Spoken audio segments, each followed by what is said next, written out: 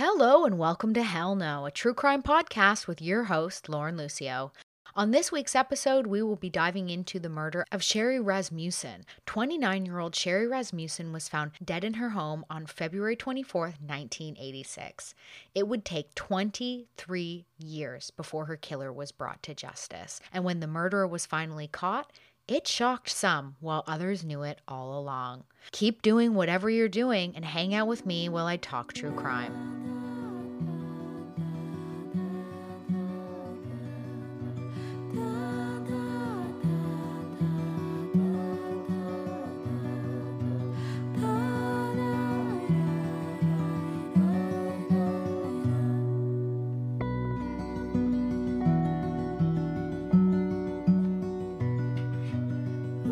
Are you all ready to talk cold case? Because this is a solved cold case, which means you know it interested me as soon as I heard it. I love a good solved cold case. I just love it. And with the never-ending advancements in technology, I think we can expect to see more and more cold cases being solved per year. It cannot be easy being a cold case detective. That's a tough gig. I couldn't imagine being handed a file from 10, 20, 30 years ago and being told, hey, can you solve this? Even though the witnesses can't accurately recall what happened and some people may not even be around to talk to anymore. And oh yeah, the crime scene has long been cleaned up. Like, what the fuck? Where do you even start? You know what? Let's talk about how this case was cracked and how the murder was close to police the entire time. When the murder happened and when it was being investigated, and then 23 years later when the murderer was brought to justice. This is crazy. The murderer was as close as being in the office across the hall. This case takes place in Van Nuys, California in 1986. Sherri Rasmussen and John Rutten, they were young, in love, and recently married 3 months previous. The two met in 1984 and were married and living together by 1986. It was a fast-moving relationship, but they were head over heels for each other. They had a very strong connection and they were married within 2 years of meeting each other. The two met one summer's night at a party, and John, he could not resist Sherri. Sherri being highly intelligent, motivated, and gorgeous, they hit it off. Sherri, she actually started university when she was only 16 years old. 16. I found that very impressive. And that meant by the time she was in her 20s, when most people are, still trying to figure out what they want to do, she was already the director of nursing at a medical center and teaching classes internationally about critical care nursing. She's like a Doogie Howser of nursing. I'm in my 30s and I'm still trying to figure it out. So to me, this was just something I thought very admirable. And not only that, but nursing it must be such a tough job. And she was doing this, learning it and doing it and thriving at it at such a young age. It's just very impressive. I'd imagine her passion for healthcare had something to do with her father being a dentist, and her mother had actually run her father's dental practice. So I'm sure she just had endless support on her journey into getting where she was at in nursing. John, he had recently graduated from university in 1982, and he was a mechanical engineer, which, I mean, he's no dummy. They were a couple of smart peas in a pod, I guess. They were just smart and beautiful. They were just an amazing couple, and they both just had buckets of ambition. The pair married on November 23rd, 1985. 3 months later, Sherri was found by her husband in her pajamas, dead on the living room floor. She had been shot 3 times in the chest. The morning of February 24th, 1986 was like any Monday morning, except that morning, Sherri, she was going to call in sick to work because she had a presentation she didn't really want to do. I guess she also did motivational presentations as part of her job as director of nursing, which is, I found it kind of ironic she wasn't feeling motivated to give a motivational speech. Is that irony? Am I using that correctly? So anyways, she did have a bit of aerobics injury actually from the day before. I mean, it was nothing to really stop her, but she was going to use that as an excuse to call in sick.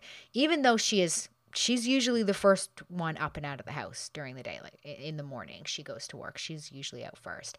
But that day, she wasn't going to go. So John was the first one to leave for work.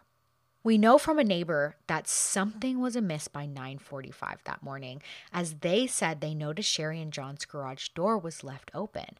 But the neighbor didn't see any vehicle in the garage, and the neighbor thought it was odd, or at least out of character for them to leave that door open when they were gone, like when they were both gone.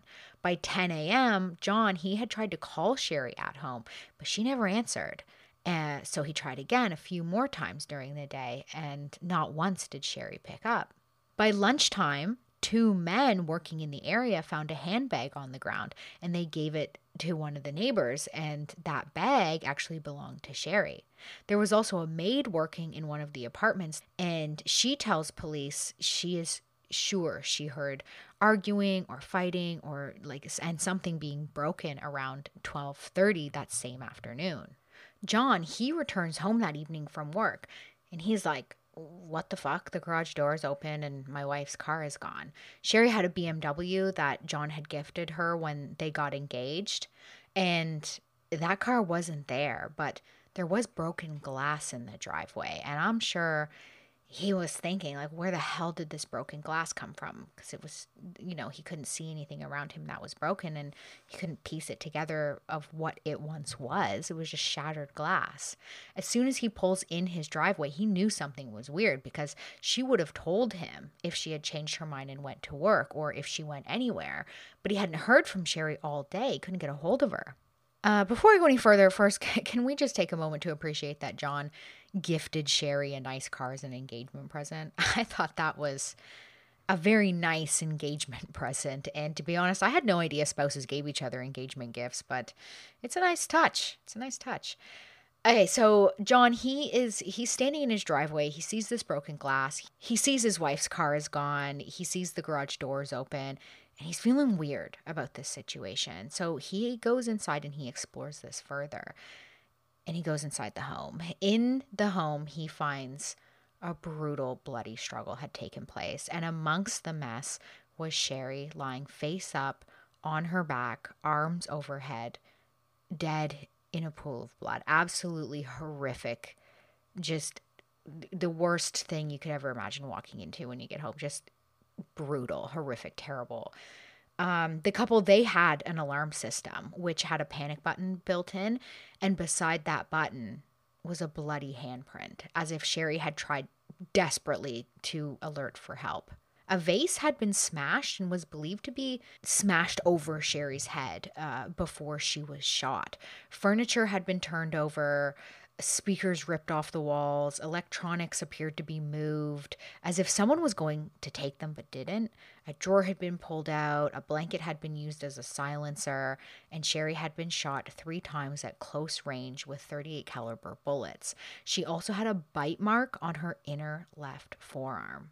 Upstairs, the sliding glass doors were smashed and the shards had fallen into the driveway. Whatever happened in that home was brutal, and Sherri had the defensive marks all over her face and arms to prove it. Sherri, she put up a fight, but she was unarmed and she was caught off guard. Unfortunately, she couldn't get away from whoever came into her home that morning. Police, they come to investigate. Okay, John calls 911. He sees this. He's like, oh, he freaks out, calls 911. Police come to investigate, and they come up with a theory. And the theory is that it's a random attack because Sherri surprised the burglars mid-burgle. So it was just like a random house to burgle that day. And police are thinking that it was 2 men that broke into the home. Although I didn't read anything about forced entry. So, and, that's kind of an important note, because that could mean that she knew the person, or the person had a key, or, you know what I mean? Like, forced entry, if you're looking at a burglary or a robbery, you most of the time you're going to see forced entry, and there was no forced entry seen here. So the police believe that these burglars broke in, two men, and as they're looking around for goods to steal, Sherri caught them. And that's when the struggle took place. Sherri was shot and killed during the struggle. Then the burglars stole her BMW to get away quickly and left all the electronics. Like they just left everything. They abandoned their robbery and they just took off. This is when DNA analysis was still in early days, but a swab of that bite mark was taken on Sherri's arm and it was stored in evidence. And this is what blows this case up 23 years later and also blows police's theory out of the water because this was not a random attack. I was actually really relieved to hear they swapped that bite mark. That's very forward thinking on the police's part, even though DNA analysis wasn't at the point that they could really do anything with it. So, it was very forward thinking of them to do that. Oh, maybe in the future this can help us. But also, I'm not sure how far along forensic odontology was at this point. It was used in Ted Bundy's trial, which was in the late 70s, and police did use a forensic odontologist for that. But if I'm being honest, I personally don't think that method is completely concrete. It's not concrete enough. And I've even talked to my dentist about this before, and he agrees. Basically, the method that I'm kind of skeptical about is when a body is found with a bite mark on them. They can bring in a forensic odontologist to make a mold of this bite mark and then try to match it to suspects' teeth. So I went to my dentist and we actually, brand new dentist, I go in there, we start talking. He wasn't even weirded out by me asking these like weird questions. So we started talking about forensic odontology. And my dentist thinks that unless there is like a unique identifier, like a crooked front tooth, let's say, or a missing tooth or something like that from the biter, then the bite mark is going to be almost impossible, if not impossible, to be able to tell who the bite mark came from. And as far as I know, police, they didn't try to match the bite mark that was found on Sherri like they would a fingerprint, because it can just go so wrong and possibly lead to a wrongful imprisonment, which is the last thing you want. It's not an exact science in my opinion, so I was just glad to hear police didn't waste time on that, because it would have led nowhere at best. At best, that's going to take them nowhere. The DNA left on that bite mark, though, they did swap that. They did take that and they put it in a test tube and they sealed it away. And we're going to hear more about that because 18 years later, it comes back. So another thing that was missing from the home was John and Sherri's marriage license, which, why the fuck would burglars want that? Why? That doesn't make any sense. Only two things are missing, and police are calling this a robbery. And one of those things is a very odd thing for any burglar to take. I mean, the car, okay, yeah, that makes sense. But a marriage license? That's weird. But police, they had their mind set on what had happened. And they didn't bother to go down any other avenues. Even though Sherri's parents, her father specifically, he didn't give them the name, but he gave them a description of a person who had motive. And police were like, nah, we're not going to look into that. Bye. Frankly, it's just fucking terrible police work. That is bad police work. Like, you got to follow up all the leads. Even just do it. I couldn't believe that when I heard that. I was like, okay, this seems sus. And I don't, to be honest with you, might not have been all chalked up to bad police work. Okay, I'm getting ahead of myself. It gets even worse though, because evidence starts going missing. First, before I get into the investigation, I want to kind of rewind this story and go back to when John was in university, before he met Sherri, because this is when he met a woman named Stephanie Lazarus. John and Stephanie met while he was studying mechanical engineering, and she was studying political science. They're both very sporty spice. I'm wearing my Spice Girl shirt right now. Okay, so they're both very sporty spice, and there must have been some kind of attraction there because they hooked up a few times after they graduated. So every source was making that a point. I don't know why, but they met when they were studying, but it wasn't until after they graduated that they hooked up a few times. And by a few times, I mean 20 or 30 times. So quite a few times. And that was between 1981 and 1984. But they were never exclusive with each other. So I'm not really sure what was going on there. Stephanie and John, they never dated. And I'm not sure what their relationship was like, or if John only liked sleeping with Stephanie and nothing more about her. I don't know. I get the feeling she was obsessed with him, and I also get the feeling she's unstable. So, I mean, that also could have been why. But as we see, these traits of hers didn't stop John from having sex with Stephanie, even when he was engaged to Sherri. Stephanie, during this time of all the trysts her and John were having, was also becoming a what? A police officer for the LAPD. That's right, she was a police officer. When John and Sherri began dating in 1984, Stephanie had no idea. And that year, for John's 25th birthday, she threw him a surprise party. And guess who John was with when he walked into this unsuspected birthday party? Yes, Sherri. Stephanie was not pleased with this. She had no idea he was in a committed relationship, and things only got more weird when she discovered they were engaged. First of all, why is she throwing him a surprise party if she doesn't even know that he's in a committed relationship? Like, how did she even make that work? Because clearly they're not close enough in each other's lives where they know big things. So I don't know. That was just very strange to me. Another strange thing. So when Stephanie found out he was in this committed relationship, she wrote John's mother a letter. A letter. I was like, okay, let's hear what this letter said. And this letter was telling John's mother how she loves John, like how Stephanie loves John, and how she is so upset about the news of him marrying Sherri because she had heard about the engagement at this point. She wrote this to John's mother in August of 1985, the year John and Sherri got married. Yeah, that's crazy. I'll read you a quote from it. Quote, "I'm really in love with John, and this past year has really torn me up," unquote. What the hell, Stephanie? Why are you writing to his mother? Did she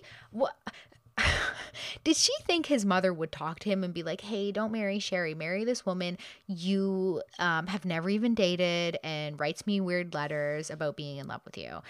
Just, marry that girl." I just do not understand why Stephanie would write to John's mother. That's just so bizarre to me. So bizarre. Also, imagine John's face when he finds out. Like, I'd imagine he was very put off by that gesture, maybe even a little scared. I don't know, when he found that out. I don't know. Another time before John and Sherri's wedding, Stephanie called John and begged him to come over. She was crying and she's like, "Come over and like talk to me," or like, I don't know exactly what she said. To get him over there. But I'd imagine she was saying how hurt she was and that she just needs to see him to talk to him about letting go of him or something. But either way, when he got to her apartment, she told him how much she loved him and that she loves him more than Sherri loves him, which that is terrifying. And she's crying and she's just, really over the top about him in this committed relationship, and that just sounds totally scary. But whatever else she said, I am not sure how she did this, but before the night was over, the two ended up having sex. This was later described as closure sex. So John talks about this later, saying that Stephanie wanted closure. So maybe she kind of manipulated him into this, saying, well, if we just have sex one more time, it's just like closure for me. And I feel like I've heard that term on a sitcom somewhere before, and I couldn't pin it, but I'm pretty sure I've heard it somewhere. Apparently, this was the last time John had sex with Stephanie while Sherri was alive. Yeah. So this was when John and Sherri, they were engaged, and the wedding, it had not happened yet. But after John and Stephanie had this closure sex, it was apparent Stephanie had no closure because she went to Sherri's office at the hospital, barged into Sherri's office and told her that she loves John and that she's his girlfriend, not Sherri. I believe an exact quote from that day is Stephanie saying, quote, "If I can't have John, then no one can," unquote. And she also said, quote, when your marriage falls apart, I will be there to pick up the pieces, unquote. Yikes. Okay, so that happened. Yeah, that happened. John, he must have explained that encounter away and said he and Stephanie were not in a relationship and that they're just friends. I have no idea how he smoothed that over, but somehow he did. And it's not over yet though. So one day, and I think this actually happened before Stephanie went to Sherri's office. So I think this incident happened before that. Stephanie drops into John and Sherri's home one day completely unannounced with her skis. Yes, you heard me correctly. Crazy Stephanie shows up with her skis and is like, hey, John, you need to wax my skis. And Sherri's thinking, what the fuck is this? Like, what the hell is going on? And John, he says, okay, will do, Stephanie. And she just leaves the skis there for John to wax. And he waxes them. I don't know what's going on here. So what kind of, is this like a weird power move that Stephanie's doing here? Like, I can still make John do things for me or something. Like, I am really not sure, but it's just, the whole thing is just so strange. A few days go by. And the skis are waxed, of course. John waxes them. The skis are at John and Sherri's. John, he leaves for work. And guess who pops in to get her skis? Unannounced. That's right, Stephanie. Stephanie shows up, unannounced, in full police uniform, gun and all this time, just to pick up her skis. Sherri was like, here's your skis, and please don't come around my home anymore. And I'd imagine Stephanie did not like hearing that. Well, after that, Sherri started feeling like she was being followed and watched whenever she left her house, as if someone was dressing up in disguises and watching her grocery shop and go to the gym, which is just fucking creepy. How do we all know this? Well, Sherri would call her parents and talk to them, her father specifically, and talk to them about John's lady cop ex-girlfriend. She never said the name Stephanie Lazarus, but she did refer to her as John's lady cop ex-girlfriend.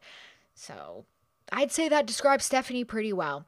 After Sherri's murder, her father, Nell, he told police all about these phone calls and the concerns that Sherri had over this lady cop ex-girlfriend. So he was like, these are conversations I've had with my daughter, and this has happened, and this has been happening quite recently.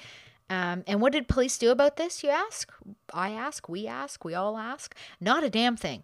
They didn't even look into it. Actually, they told Sherri's father he watches too many police movies, too many police shows, something like that. So not only did they not even pretend to be concerned, but they gaslit the fuck out of him. I will say, though, that police did ask John about what Sherri's father was saying, trying to like back up these lady cop stories. And for some reason, John denied there ever having been any conflict between Sherri and Stephanie or his lady cop ex-girlfriend. Another thing I found strange is that when police asked John if he knew of anyone Sherri may have been having problems with, he said no one. No one. Really, John? You can't think of a single person that might hate your wife for any reason.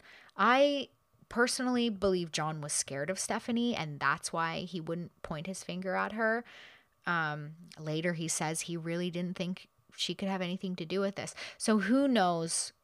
Who knows what's happening here? Who knows if Stephanie has said things to John in private that could scare him or motivate him into not calling her out for things, or maybe he didn't think she was capable of murdering Sherri. Either way, he did not push police to look at Stephanie as a suspect.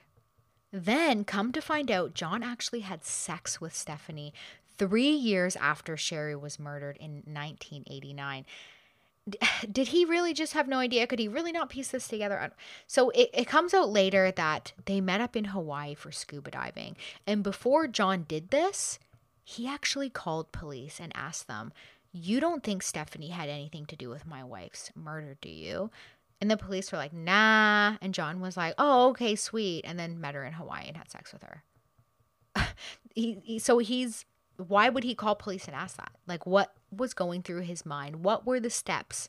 What was his thought process there, I wonder?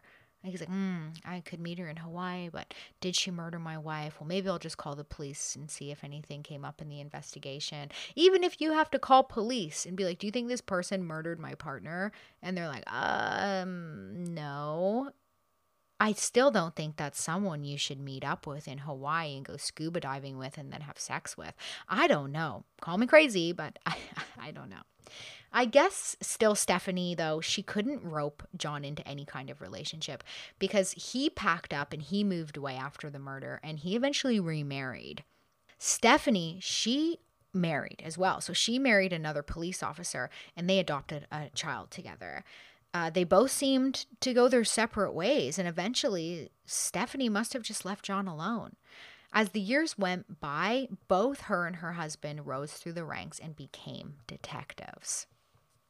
It seemed like police investigating Sherri's murder were being very narrow-minded and so hell-bent on the robbery theory that they just ran with that and they never looked back. John, he was cleared immediately. There was no life insurance policy there. Sherri and his financial situation was good. Their marriage seemed to be good. They'd only been married 3 months. There was no reason to believe he had anything to do with the murder, and his alibi was airtight, and he was grieving. Like, everybody who interviewed him, who talked to him, who knew him at the time, they were like, yeah, he was grieving. He was very broken up about this. Stephanie, well, being a member of the police force, she was never looked at. Let's talk about the evidence collected. Extensive photos were taken and the scene was documented very well, but there were interviews, both written and recorded, that mentioned this lady cop ex-girlfriend Sherri's father was talking about. And then again, the detective and John spoke about it. So there was multiple records of this. Those records, those files, they went missing. They just vanished. Every other reported interview was there, but not those ones. Where did those go? And who would have access to take those from evidence? If I were to take a stab in the dark, just a wild stab in the dark, I'd have to guess someone who works in the police department. But why would someone in the police department not want a description of them on file? Only one file contained Stephanie's name, and it was from 1987, over a year after the murder. And it read that John had called police and verified that Stephanie was his ex-girlfriend and a police officer Sherri's father had spoke about. So it's possible Stephanie had no idea that was on record. She may not have known that went into the file. 1 week after Sherri was murdered, her stolen BMW was recovered, and it was found still in the area of where it was stolen from, where they lived. The car was unlocked, keys were in the ignition, as if whoever stole it just jumped out and ran away. Inside the car was a strand of brown hair, fingerprints, and some blood. But nothing ever happened with that evidence. Eventually, this case stalled out, and police pushed it to the side. But Sherri's father, he would not stop his search for the monster who killed his daughter. He would call the police all the time just to be put on hold and never spoken to. 7 years after the murder, DNA testing was evolving, and he even requested the DNA samples be tested. And he found a lab to test them. And he even offered the $10,000 to pay for it personally. As police said, they didn't have it in their budget to pay for the DNA testing. And still, nothing happened. Oh, well, actually, something did happen. Yeah.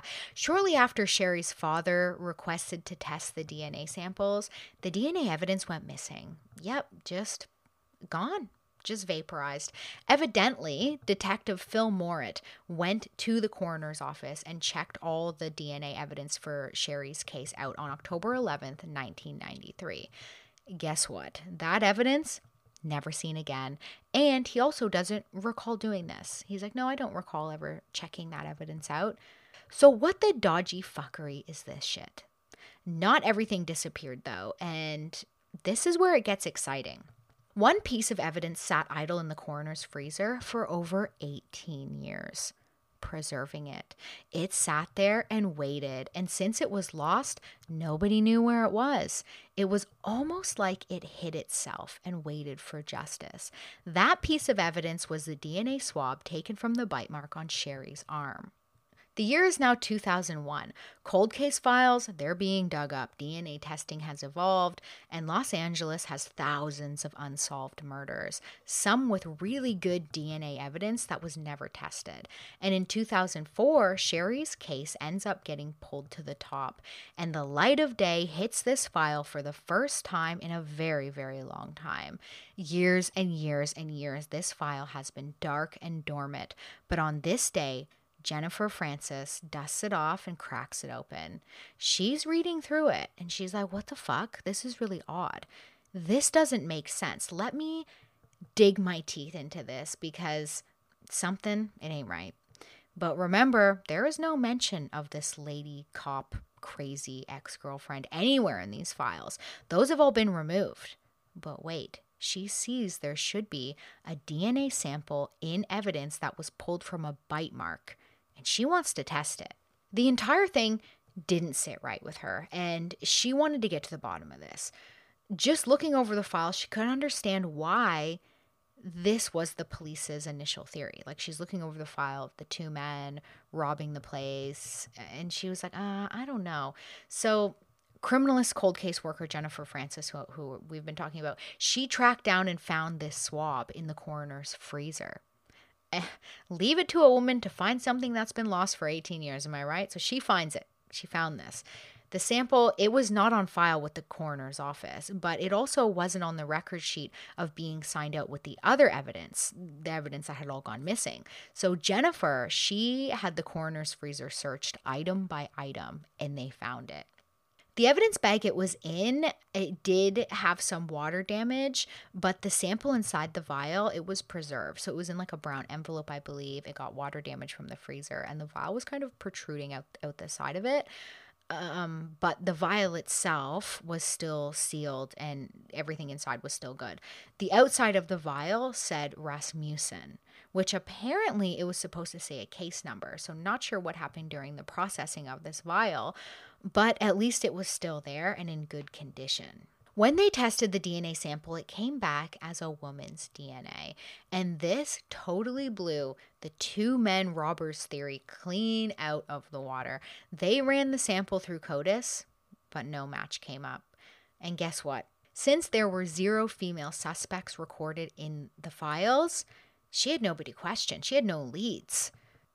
Nowhere in there was Sherri's father's statement he made about Sherri telling him John's lady cop ex-girlfriend was stalking Sherri before she was murdered and coming by her office and causing a scene and coming around her home, and Sherri was concerned. None of that. Nowhere was that on record. Nobody had Sherri's father's statement of that. Had that file been seen by Jennifer, this case would not have went back on the shelf for 4 years, which it did. So 4 years later, it's now 2009, Sherri's case resurfaces, this time in the hands of Detective Jim Natal. And he flips it open and he is like, what the hell is going on in this folder? The progress report states female DNA has been recovered from the bite mark, but the original detectives on the case in 1986, they're saying this was two men who committed the murder. So he starts investigating because he's like, the first theory seems to be wrong with the new evidence that they have. So first he goes to his boss, Detective Robert Bubb, and he's like, hey Bubsy, check this out. And Robert Bubb is like, whoa, okay, you got something here. So then Detective Robert Bubb, he puts 2 other detectives on the case, Detective Mark Martinez and Detective Pete Barbara. Now it's gaining momentum because they start looking at this thinking, oh no, this was definitely not a 2-man break-in turned bad. This was intentional. Sherri didn't catch someone in her home. Someone broke in with the sole purpose of surprising and attacking her. Just by looking at the crime scene images, they can tell this was no 2-man robbery, okay? He can tell by the blood smears on the electronics because there was like a blood smear and then an electronic stacked on top of that, which means it couldn't have been 2 burglars caught in the act stealing those electronics, because then that blood mark would have been on the very top of the electronic that was stacked on top of the one that had the blood on it. You know what I mean? This was looking very odd to him. This didn't make sense for the theory. Also, the struggle in the home, it was clear that it would have taken a long time. Like, this struggle went on for a while. This was a very long fight for her life, and it was very hectic. And the detectives are thinking, if this was two men, it wouldn't have taken this long. Like, two men could have overpowered Sherri without all of that struggle lasting that long. So they're like, no. Sherri, she was caught off guard. Someone who broke in without using forced entry, and whoever did it was only after one thing: to murder Sherri. The first shots were fired at her in her bedroom, which hit the glass doors, shattering the glass, and that glass spilled onto the driveway where John saw it when he arrived home. That's when Sherri ran for the panic button downstairs, the button that had her blood beside it, but she was never able to hit it.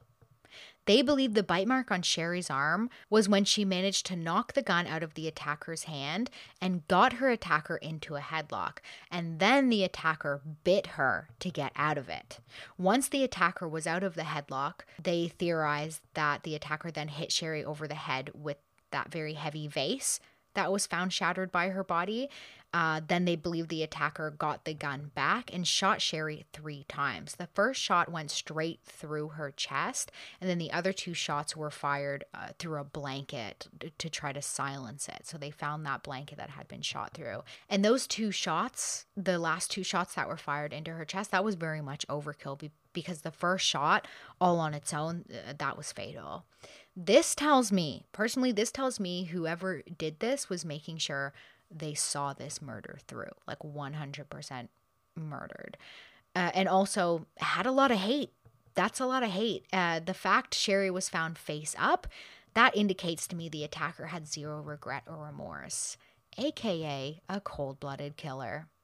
Although every file had been removed in which stated concern about John's lady cop ex-girlfriend, there was still that note from 1987 about John verifying via phone call that Stephanie Lazarus was his police officer ex-girlfriend. Detective Mark and Pete, they go ask John, and John is like, you guys know all this already.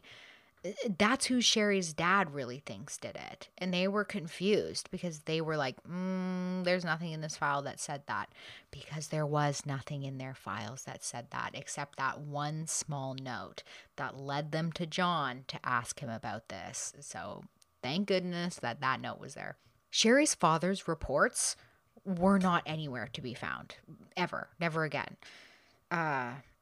You can see where this is going, I'm sure. When the detectives call Sherri's father now, he cannot understand why he has to tell them this again and again and again. It's been years and years and years, and he's told them this over and over and over again. He has fought so hard. So he's baffled when he gets this call from detectives asking him about this. He's like, you've heard this from me time and time again. Like, why am I telling you this again? But this is the first time these detectives are hearing about it.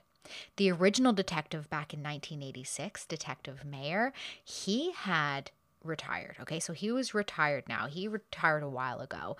So he had nothing to do with this case anymore. So shit was gonna get solved, finally. A new theory is emerging, and that is that Stephanie Lazarus went to Sherri's home that day while off duty, broke in through the garage, murdered Sherri, and staged that break-in gone wrong. They look into Stephanie, who is now a detective in the art theft division. And what do you know? After Sherri's murder, that same year, Stephanie had reported her gun that shoots .38 caliber bullets stolen. She reports that gun stolen just weeks after Sherri was murdered with 38 caliber bullets. And she made that report, like I said, just a few weeks after Sherri was murdered. And yet nobody on the police force thought that was odd. I do not buy that for a second. Eventually, an investigation is launched. not just on Stephanie, but with internal affairs, because there is reason to believe there is a cover up happening, and they want to know who tampered with all this evidence and just straight up ignored blatantly clear evidence pointing at Stephanie. Detectives, they had to keep this really quiet because they were looking into Stephanie for months. Okay, they spent months looking into her, and they had to keep this super quiet because she was a detective. She worked among them. They couldn't even write her name in their reports. They had to use a code name because she could potentially find those files and catch on that they were onto her, or perhaps there were still dirty cops lurking among them trying to protect Stephanie. They don't know. They don't know who's in on this.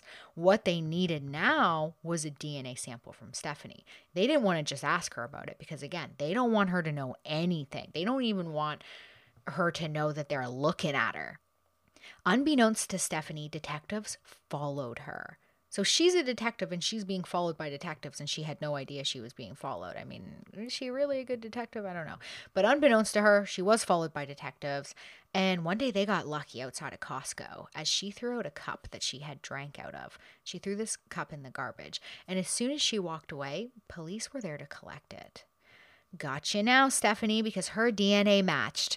The DNA found on the bite mark left on Sherri's arm from the day she was murdered matched Stephanie's DNA. That's what I'm talking about. That's how you bust a bitch using the bite mark evidence, okay? That's how you bust them. June 5th, 2009, Stephanie Lazarus went to work like she always did. She sat at her desk working in the art theft division. And a lot of people did say that she was good at her job. I will say they said that she had a perfect record, like she had never been in any serious trouble. She kind of had like this like shiny reputation, I guess, at work. Like she was known to be a really good worker there. So I'm not really sure. I don't know. There is kind of, I think it was brought up in the trial that perhaps maybe that DNA evidence was tampered with, or maybe somebody was like setting her up. I don't know if it came up in trial, but there was a theory that like, well, I mean, maybe someone was trying to set her up for this murder. Is it possible that someone could have stolen all the files with her description on it to make it look like she did it? Is it possible that that DNA swab that was lost in that freezer for 18 years was replaced with a swab of her DNA? Is that possible? I mean, that swab was technically lost, meaning it wasn't in like a locked box. So I don't know. I don't know. But anyways, this isn't how the courts see it anyways. We'll get to that. So June 5th, 2009, she goes to work. Detective Dan Jaramillo. I might be pronouncing that wrong. Jaramillo. We'll call him Jaramillo. He comes to her and he says, "Hey, Stephanie, I got a guy we've arrested this guy, and he says he knows about some art theft you're looking into." And she was like, "Oh, okay. Yeah, like, I definitely want to talk to this guy. I'll come talk to him now." There was no guy. This was just a way to get her into the interrogation room without her weapon, because it's protocol for them to remove their gun before entering this room. And she was let in not knowing what was about to happen. Like, she was blindsided by this. She gets into the room with two detectives, and probably almost immediately she realizes it's the thing she has been fearing for 20 years. It's finally happening. She's asking, "Where's the guy? Where's this guy who knows stuff about some art theft I'm working on?" And detectives, they don't even flinch at her question. They don't even answer that. They tell her they wanted to ask her something privately. I'm sure her gut was in her butt when they said that. That would just be, wow. That would, whew. They start off by asking her if she knows John Rutten. And she says she does. She says they went to college together, and she kind of does like gives them like a brief rundown of their history. Then they ask her if she knew his wife. And she's like, I don't know. And I'm not going to break down the entire interview because it was very long. But essentially she says she doesn't know a a lot of things. She just says, I don't know, to mostly everything. I'm pretty sure there was a podcaster. His podcast is called True Crime Loser. And I'm pretty sure he reviews this interrogation. And she starts talking about pictures at one point. And he really goes into this, but he's hilarious. If you've never heard of True Crime Loser, I don't think he's podcasting anymore. So his episodes, they're limited. But you can still find him on Spotify, I believe. And he reviews this interrogation, and when he's kind of like mimicking, I guess he's kind of like being Stephanie, her talking about these pictures. She talks about these pictures for a while, and he's like, yeah, I got these pictures, look at all these pictures, I take a lot of pictures. So not really sure what happened there, but he thought that was hilarious, and he put that in one of his episodes. So anyways, she likes to take pictures. This interrogation, it's online, and I linked it in my show notes. It is awkward. She is stuttering and tripping over her words. She's like, what? I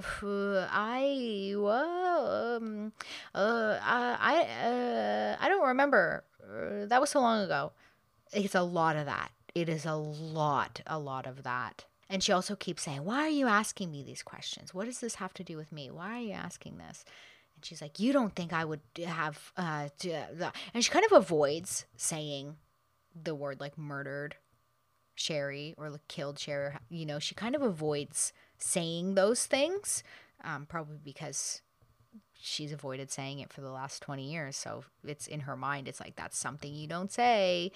Anyways, for a detective, she really bombs this. She's a detective, okay? She knows these interrogation techniques, and I guess it's different when you're on the other side. But, yeah, she bombed it. She has no idea it's being recorded, and at one point she says, I wish I would have recorded this. And I'm sure the detectives are thinking, like, no worries, love, we got it. We got it for you.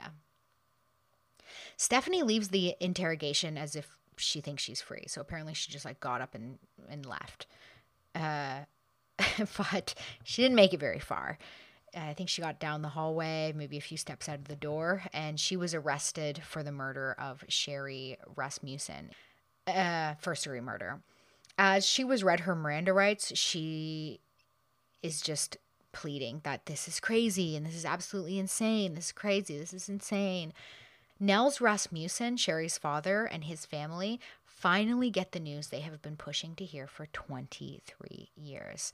Detectives show up at their home, and they inform them Stephanie Lazarus has been arrested and charged with the first-degree murder of their daughter. Something Nels knew from day fucking one. Finally, justice would be served, and Nels would be sure to be in court to testify, which he did. Loretta Rasmussen, Sherri's mother, gave the detective that delivered the news a hug, which it was a bit surprising to the detective because he was anticipating perhaps anger that the woman they knew did this had not been arrested the day of the murder 23 years ago when all signs pointed to her. This baffled the detectives working on the case too. You know, they were thinking, what the hell happened here? But the family, they had no hate on this day. Only peace that they had finally been heard. It would be another 3 years before the trial began, though. Since Stephanie's bail was set at $10 million, $10 million, yeah, she had no choice but to remain in custody until the trial started. I think, and I do believe, I think that is the highest bail I've ever heard. $10 million. Who could pay that? In 2012, at trial, the now 51-year-old Stephanie Lazarus, she admitted no guilt and denied everything. And I don't even think she spoke at the trial. She didn't even testify. The now 53-year-old John Rutten, he was brought in to testify, and he was essentially grilled on the stand. And he cried, and he admitted to having sex with Stephanie while he and Sherri were engaged that one time, and after Sherri's death 3 years later in Hawaii. And this did not make him look good to the jury. But John Rutten, he was never connected to the murder of Sherri. There was no evidence ever pointing at he had anything to do with this or that he even knew what had happened. It was a wild trial. A wild trial. It was a wild trial. And with everything involved, it made for a media frenzy. I mean, just look at that. A cop accused of killing her ex-boyfriend's wife 23 years ago because she was obsessed with him, and allegations that the LAPD, the detectives and police working on this case, may have not only looked the other way, but also tampered with evidence to save one of their own from being caught. That is salacious. That's police corruption is always a media favorite. There was just so many elements in this case. It was just going to be highly publicized. It never had a chance to be kept quiet. By the end of it all, the jury saw Stephanie as a scorned, jealous ex that brutally murdered the wife of the man she was obsessed with. And Stephanie was charged with first-degree murder and sentenced to 27 years in prison. She will be eligible for parole at the end of 2034. Had Stephanie been caught at the time of the murder, she would have probably served her time and been out by the time she was actually sentenced. So maybe in a parallel universe, she was getting out of prison, and then in this universe, she was just going in. I wonder if she's ever thought about that. Nels and Loretta Rasmussen, they filed a lawsuit against the LAPD, the city, and Stephanie Lazarus in 2010, but this yielded no positive results. And to me, I really felt like the courts used some kind of fuckery to get out of this. I don't know. It seemed really sus to me, and it actually made me angry reading about it because the city was like, oh no, you actually don't have a case because of statute of limitations. And you would have had to file this in 1998. Sorry, bye. That just blew my mind. Think about that. Just think about that. It just makes me so fucking angry.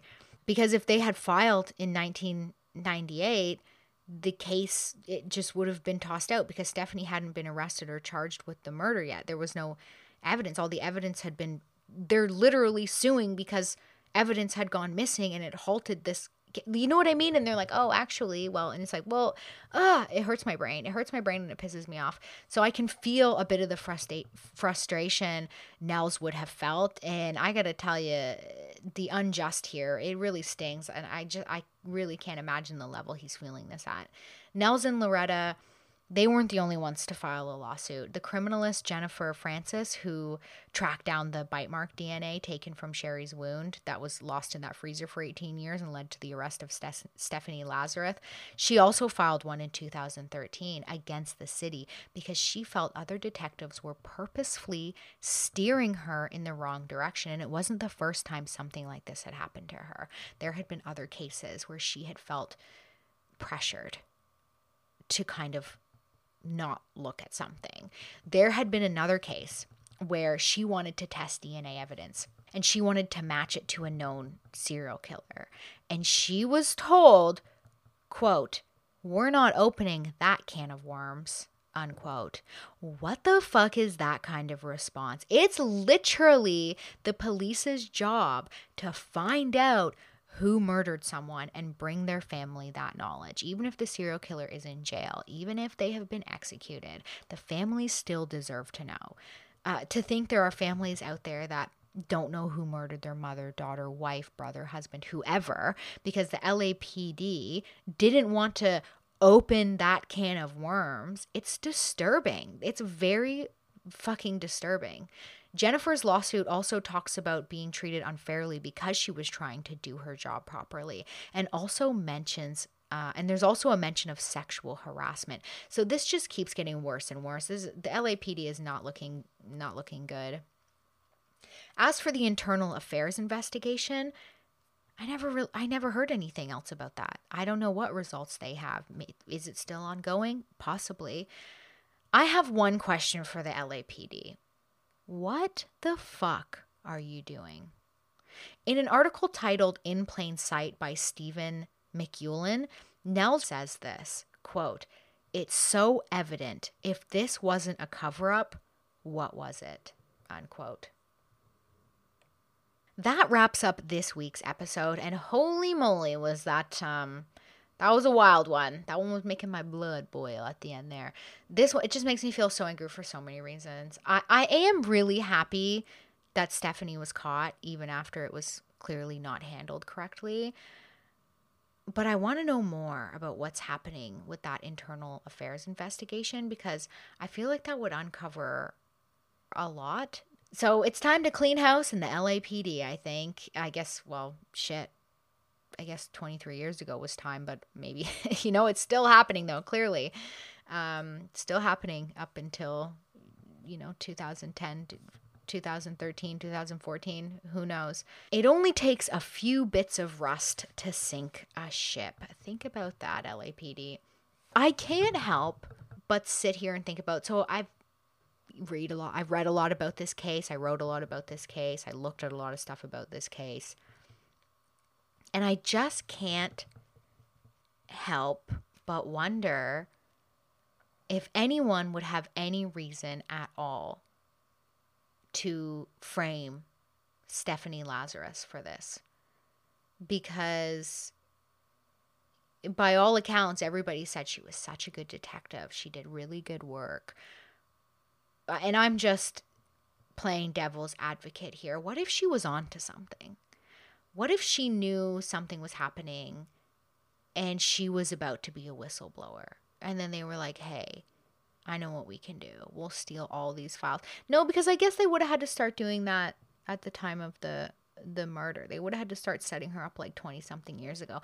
I don't know. It's something to talk about. Is it possible? Maybe. Is it probable? I mean, most likely not, but it's just a theory that's worth discussing, really. And because I don't know people around her personally, I don't know what her relationships are like with people she works with or whatever. I have no idea if somebody could have potentially been setting her up for 20 something years. I mean, I don't think so. That would be the craziest long setup I've ever seen. Maybe they started doing it as like an insurance policy. Maybe it's like, okay, you're linked to this. I'm going to start doing this in case one day I need to pull some dirt on you or something. I don't know. Anyways, that's done. That's over. She was found guilty by the courts. There was the evidence, the bite mark evidence. There was evidence that she was obsessed. And then her interview, I mean, I feel like if you watch her interrogation, you're going to be like, yeah, she's guilty. So head on over to Hell No, a True Crime Podcast on Instagram if you want to follow me there. I am collecting stories early for this year's Halloween special. So please write into me about any stories, and maybe they will be selected to be read on the podcast. These stories can be creative writing, spooky stories. They don't have to be true. They can be something you've come up with.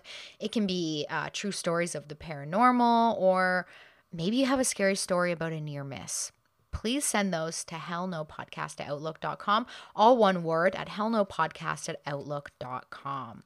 Please don't forget to rate 5 stars, share the podcast, follow, whatever you can do to help me grow. It really helps me, and it's a completely free way to support the podcast. Also, this is exciting. Hell No is on TikTok now. Let me just look up my TikTok name. I think it's Hell No, a True Crime Podcast. Yes, my TikTok username is Hell No _ a True Crime Podcast. So just like the Instagram name. Yep, just like the Instagram name. And I'm doing this thing now where I'm going to try to post brief summaries of the cases. So the last one I did, it's 2 parts. It's like a minute and a half each part. And it's like a brief overview of this case. It doesn't have the ending, though. For that, you have to come listen to the episode. So please follow me on TikTok as well as Instagram, and feel free to write me any stories to be featured on this year's Halloween special, because I'm already planning that. Thanks for listening, and see you next week.